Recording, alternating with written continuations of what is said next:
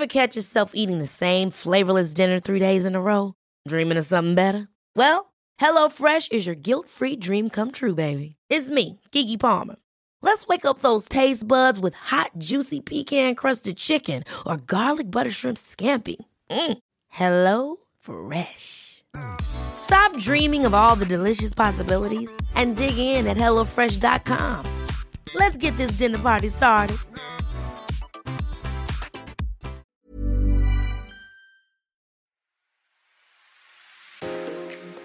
Hello and welcome to the Daily Home Edit, the podcast from the team at Home Beautiful magazine. I'm Sarah Berman and today I'm joined in the studio by Unsung Icons writer, comedian, author, David Smeidt. Hello, David. Hi, thanks for having me. So today we're keeping it pretty loose. We just thought we'd chat about some of our favourite icons that we featured in the magazine. And the reason we want to do that is because this is one of our most beloved pages in the magazine. David, do you want to just briefly share what the page is about for those who haven't actually read it before? Of course. So, Unsung Icons are about all those things we grew up with that almost faded into the background when we were kids, but you look back on now and say things like, boy, do you remember the fondue set we had? Do you remember the sunken lounge? Do you remember the above-ground pool? So those things we all grew up with, some of which have come back into fashion, some of which have been mercifully relegated to never talk of it again.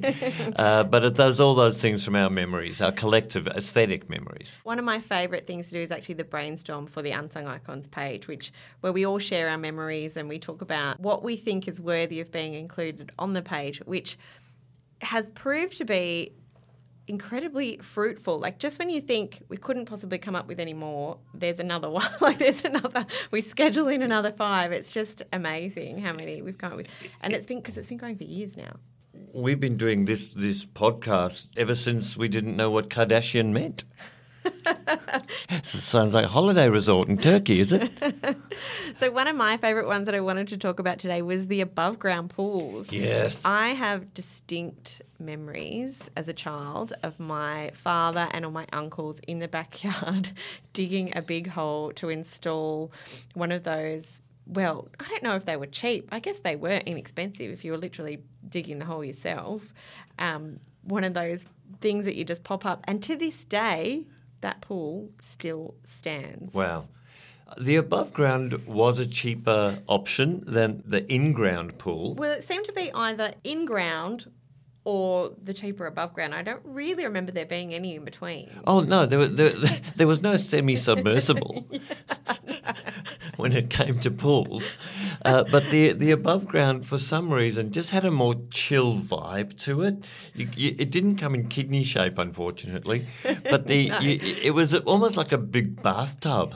And the fact that you could stand in the above ground, because there was no shallow or deep end. No, it was just 4 round. feet. It was 4 feet. So that was you could stand in it as an adult person, and the water would come to just below nipple height, depending on your age and gravity, and you could have a beer in one hand and a ciggy in the other, and be swimming. Yeah, as I mentioned, ours is still, Mum and Dad's is still standing, but I think one of the changes they had to make over the year was just replacing the plastic lining, which when it was installed was dark blue, and I think it had like a ripple effect on it. But then years and years and years of just chucking full cups of chlorine every night into it bleached it to almost white.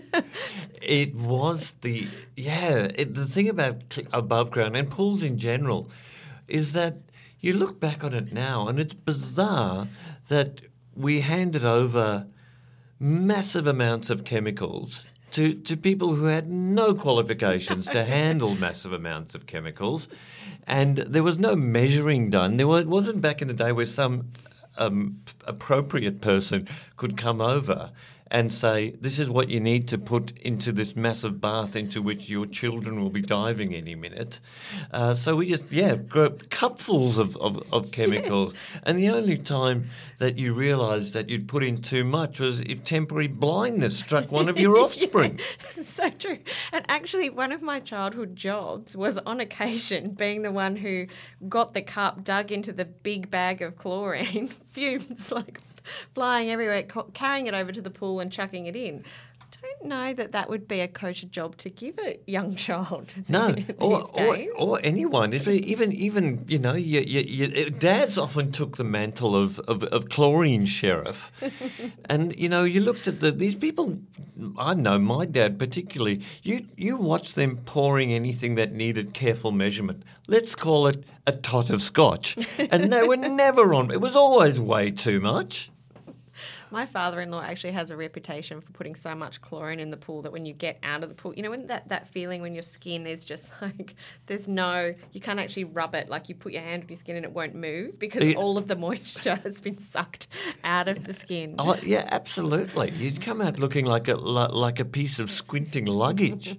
One of the other great things about the pools, of course, were all the toys and accessories that went in the pool. So good. Pool ponies were absolutely at the top of the list. One of my favourite memories. It was this polo for poor people. It was great.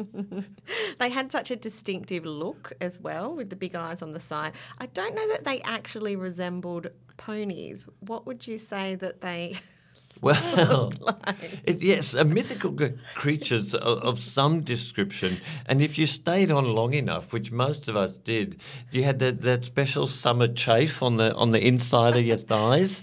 That the combination between that and overchlorination was always fun trying to get to sleep that night, and a bit of sunburn as well.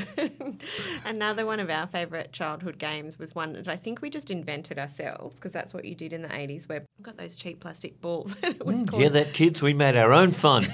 Yes, we just got a whole bunch of them, and my brother invented this game called Brandings, where we just threw the plastic balls at each other as hard as we possibly could with the aim of creating a red welt. Oh yeah, welt games were hugely popular, especially if you could get a tennis ball and pop that into the in-ground pool as well, because that you did some special welting there. A wet tennis ball. So a wet tennis ball was always great, so much so that if you aimed it with enough vigour and to a particularly delicate part of the body, you could have the words Dunlop actually on the other person's body. Coming up in our February issue, we're actually covering on Unsung Icons the very famous Creepy Crawly. Yes. With a K. I thought it was with a C. No, with a K. I don't know if it came through some kind of trademark, but the Creepy Crawly was actually invented in South Africa, where I grew up, but made its way all throughout the southern hemisphere, certainly, where you could swim. We're a pool-loving nation. A pool-loving nation. And the great thing about the Creepy Crawly was that there must be some maybe how the Germans have great words for things that English doesn't have, like Schadenfreude. There must be a German word for fear of a shark in an enclosed space, because any kid who ever swam, you just had the thought there could be a shark in the pool, even though all contrary evidence was against that. You thought there could be a shark in the pool, and the Creepy Crawly just had to brush your leg and you could levitate. You could Jesus walk on water from out of the pool onto the grass from that. Just a little brush of the leg. And the noise it made, I like that too, the tucka tucka tucka tucka. It was almost like as much of the summer soundscape as cicadas. I must admit, we weren't posh enough to have a Creepy Crawly. We had the old school, I don't know, what's it called? You had to get in there. It was practically a mop for the pool. Oh, right. Yeah. Oh, okay. Yeah, not everybody had the Creepy Crawly. Wow. For me, it was quite ubiquitous in many ways. And they all got these weird names afterwards. Like, for some reason, Creepy Crawly wasn't quite powerful enough. So they called things like Barracuda and Predator and Slime Killer and stuff like that. It's what rock and roll bands used to be called. Well, I'm not quite sure how to end this episode other than to say thank you for joining us, David Smeidt. It's been a lot of fun. Thank you for having me. It's been great. Please rate, review and subscribe to the Daily Home Edit, and we'll catch you next time.